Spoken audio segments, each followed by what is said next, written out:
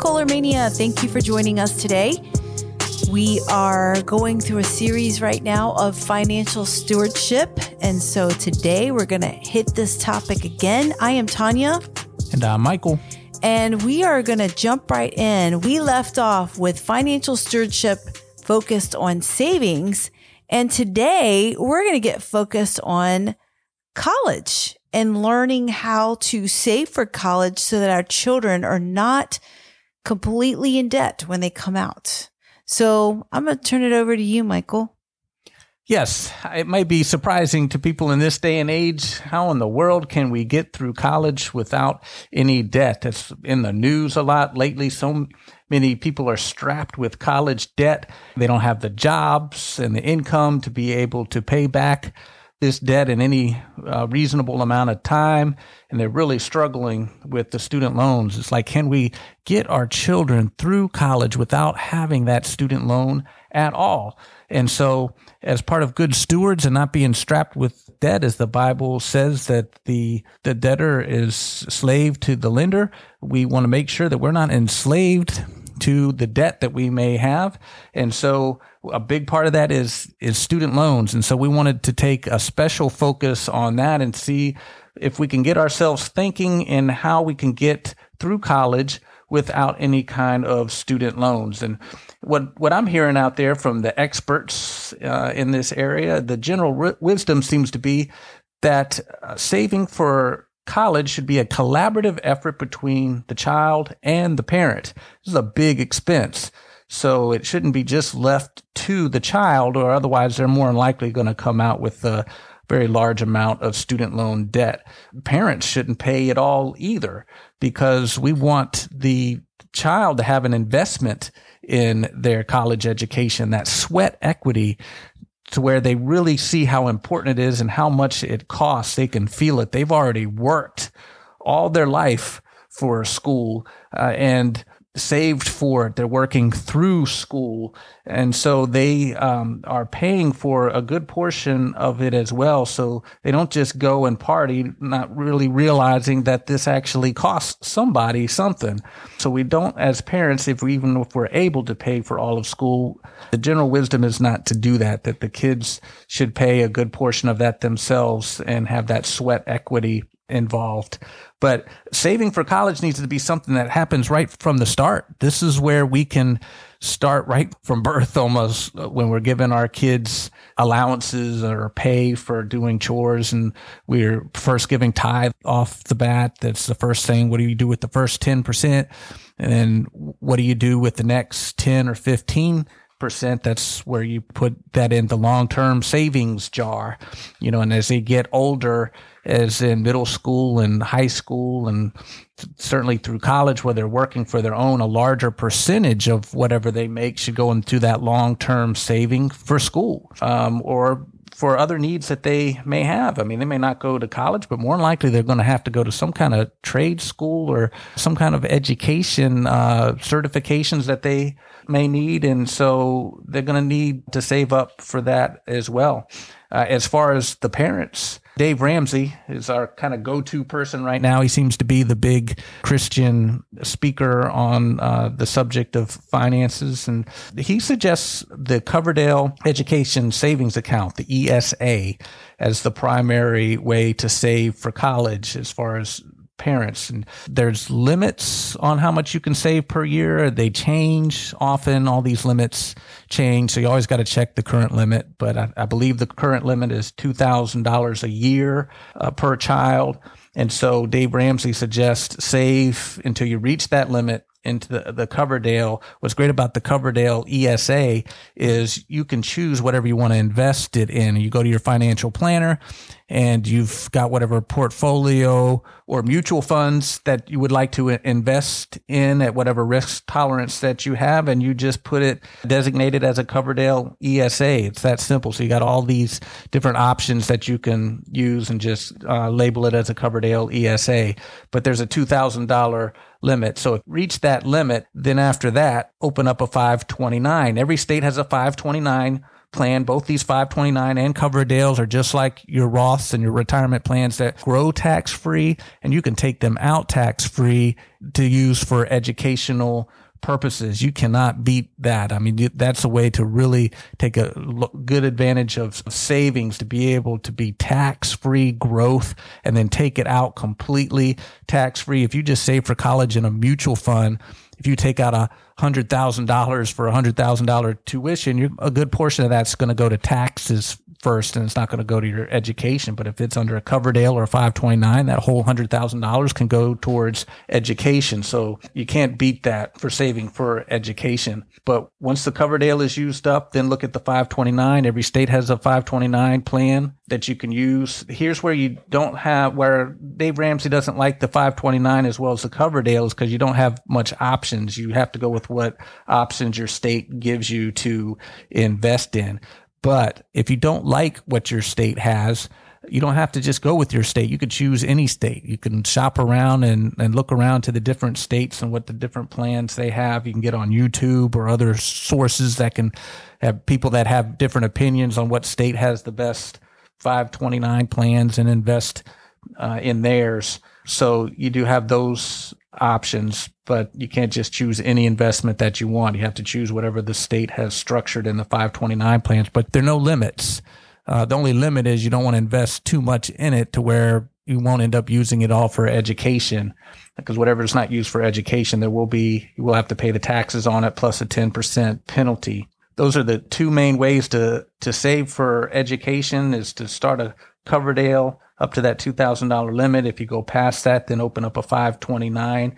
And as soon as a child is born, as parents, set up that 529 or Coverdale. Another option for people that might worry, what if my child doesn't end up going to school, gets a scholarship or something, and don't have to use this education, I'm going to have to pay the taxes plus a 10% penalty. Those that worry about that, or if their children will go to college, one option is a Roth. If the general rule is not to use retirement savings for your child's education, because your child has plenty of time to kind of recover from any financial mistakes that we all make through life. Nobody does this perfectly, and you have time to kind of recover from mistakes that we might have made in the past. And your child's going to have some time to recover from being able to have to take out a loan or something for school. But your retirement's not going to have much time to recover if you're really close to retirement. So the general rule is not to use any retirement income, even if you're not close to retirement, because that's money that needs to be staying in there to grow. So don't use your retirement income. But if you've already are saving everything you want to save and what's suggested to save, you got 15% that's coming out. You've got opportunities through work that you're able to have a employer match with a Roth 401k, or it's more advantageous in your situation to invest in 401ks than a Roth. You might have some Roth left over. And if you do, it's a good place to actually save for school for your child, if you'll be 59 and a half by the time they'll go to school, which is the age that you can take a Roth out and use it for whatever you want to include education. So that could be an option. Plus a Roth, any contribution that you make, you can take out and use for anything without paying taxes or a 10% penalty in it. So if you've put in $100,000 over the years in your Roth and it grew to $500,000, you can take the $100,000 out. You can take the $100,000 out and use it for anything. You've already paid taxes on it. And so you can take what you've actually put into it, but you can't take any of the growth out. But if you're 59 and a half, you can take it all out and use it for whatever you want. So that may be an option. And so we used that option, right? Yeah, I know we struggled with that a little bit, but I do like that option because we can use it for whatever we need to use it, not necessarily for her college. If she decides not to go to college, it could be for her wedding. It could be for a gift for her down the road, or it could be for retirement if she gets a full scholarship. So I did like that option. So we went ahead and went with that. just giving us more opportunity to invest our money. I like having options. And so since we did have a Roth left over, we were maximizing what we wanted to and what is suggested for retirement savings. And we still had some Roth contribution that we could still do. And so that seemed to be the best option. So if our one child doesn't need it for whatever reason, gets a scholarship or doesn't go to any kind of school, then we can just use it for our retirement, or like you said, we can use it for wedding. We can use it for absolutely anything. I wish all savings were like that if there was just a retirement / education fund, you could use these funds for either education or retirement, but we can only go with what the government gives us for tax advantaged savings. And they do want to influence us and reward us for saving for retirement and saving for school.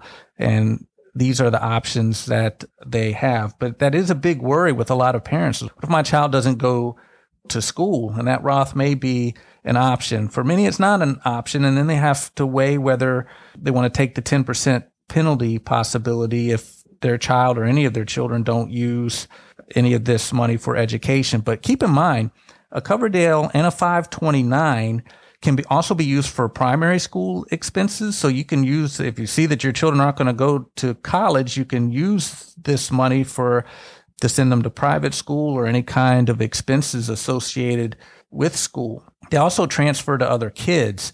So if one child that the 529 plan is in and they're not going to use it, you transfer it to one of your other children. Even relative children, I believe, can qualify for transferring it to them as well. Trade schools also qualify. Any qualified trade school.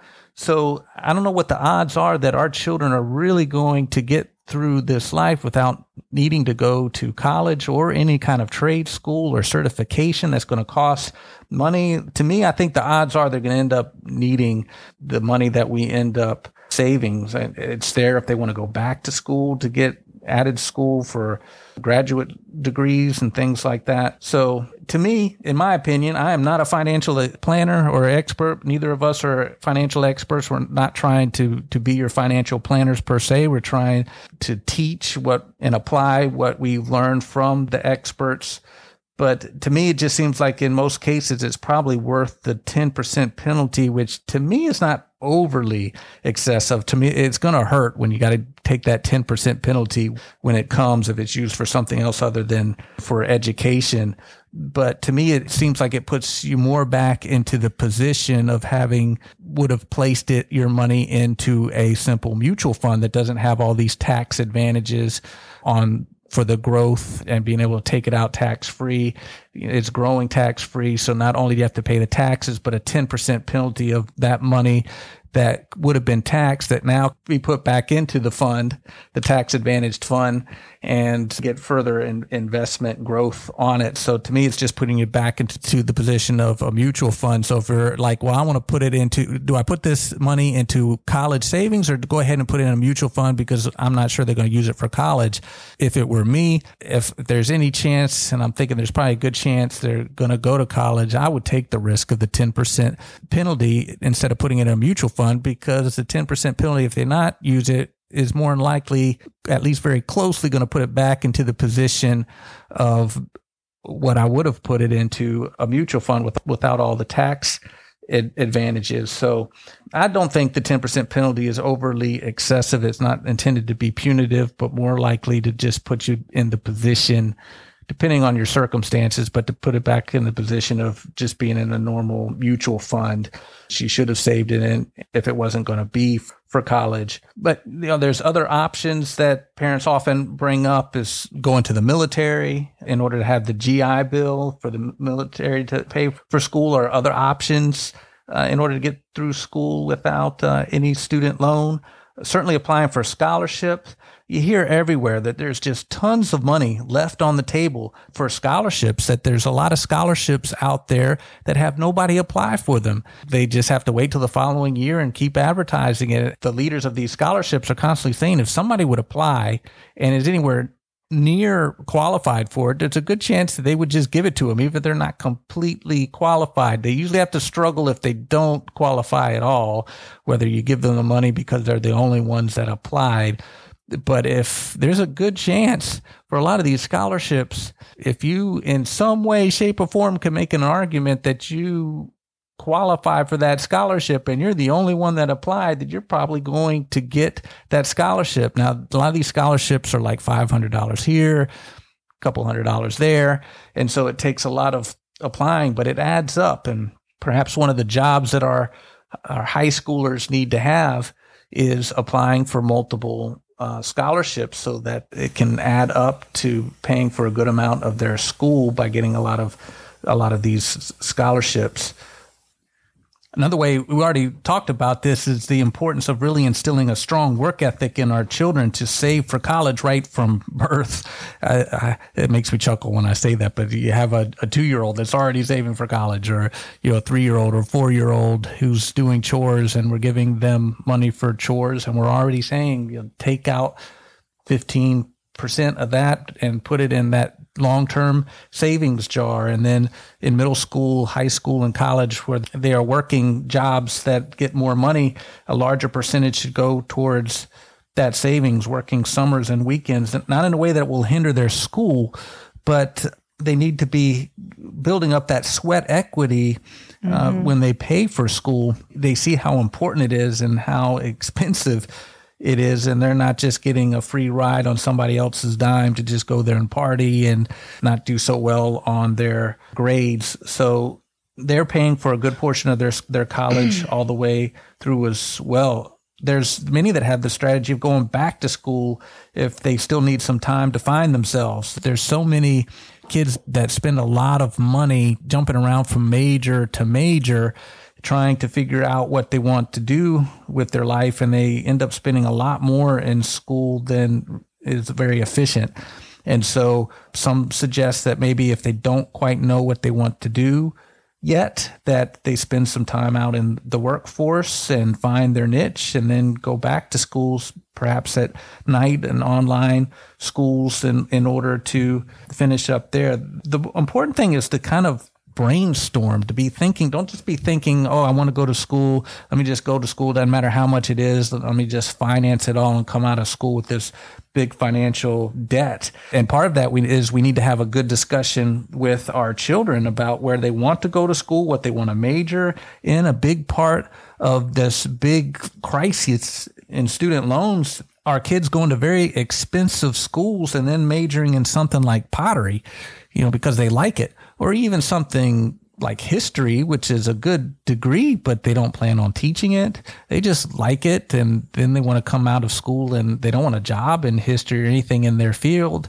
They're just taking it for the fun of it. And it's like, that's expensive. And if they're taking out loans for that, you can take history classes on the side somewhere else, or read books on your own about history. When we go to school and we're ended up spending a lot of money on a degree, we want to make sure that it's something that's marketable, that we can get a good job with. Other strategies include going to community college, certainly going to in-state schools instead of out-of-state schools, going to online schools, staying at home in some way. We would, of course, also suggest going to a Christian school with a good Christian worldview. It might be part of the discussion as well with our children. But I kind of wish I had thought more about this, and somebody might have brought this up into my thinking as I was going to school. I know for me, I went to Florida State University, and I knew I couldn't afford to go there all 4 years. So at least I thought of going to a community college to start off with, to save as much as I could for the school, then going to a school nearby and be able to stay at home for more of the general ed classes, and then going to Florida State just for my major.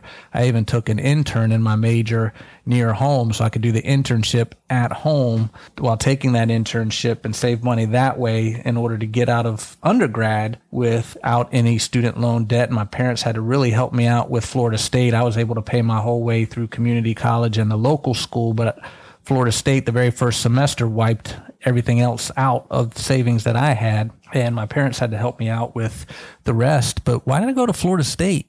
I was getting into police work. I could have gone to any school and gotten that major anywhere. And so why did I want to go to Florida State? I grew up in Tallahassee, right by Florida State, and I fell in love with the school. And so, my parents wanted us to go to a school that we really wanted to go to and could be excited about. And there's some merit in that.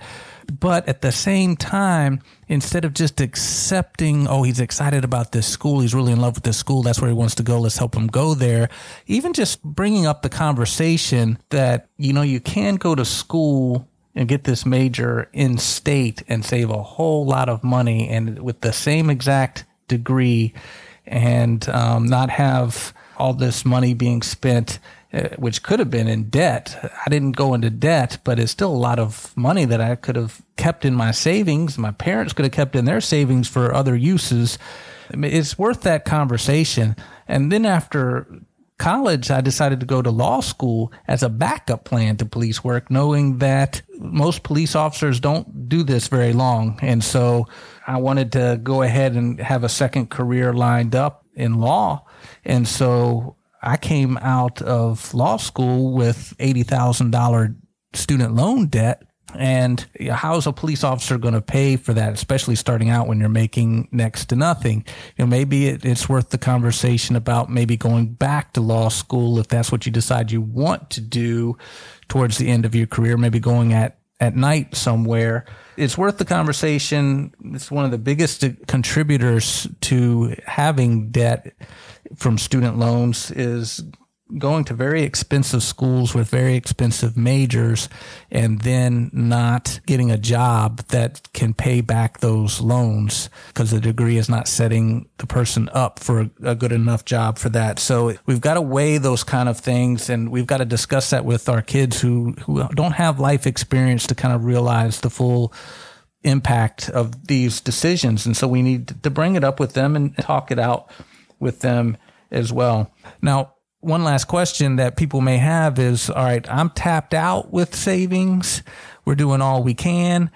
We just had a child or we have several children and we're not saving. How do we find money in order to save for this child? And Tanya had a great idea with this. If she could share that and coming up with some savings in order to put into what was our Roth, but could be anybody's 529 or Coverdale. I basically reviewed all of our monthly payments that we have coming in and out and just decided to call different companies like the phone company, the power company, the trash company, and compared what I was paying being a loyal customer and asking what can they do for me to continue. And I remember the trash company was like, I'll go ahead and give you, 3 months free if you sign us up for a year. And the payment was smaller because there was a new trash company coming down our neighborhood trying to solicit business. And even with cable, I didn't realize that we had back then 2 DVRs. I guess that's kind of old school, but we had 2 DVRs and one we were not using. So that was money that was going out that was unnecessary. And then having to reevaluate our cable payments and things like that. I was able to save, I think it was like over $200 or $300 a month just at looking at the monthly things that go out.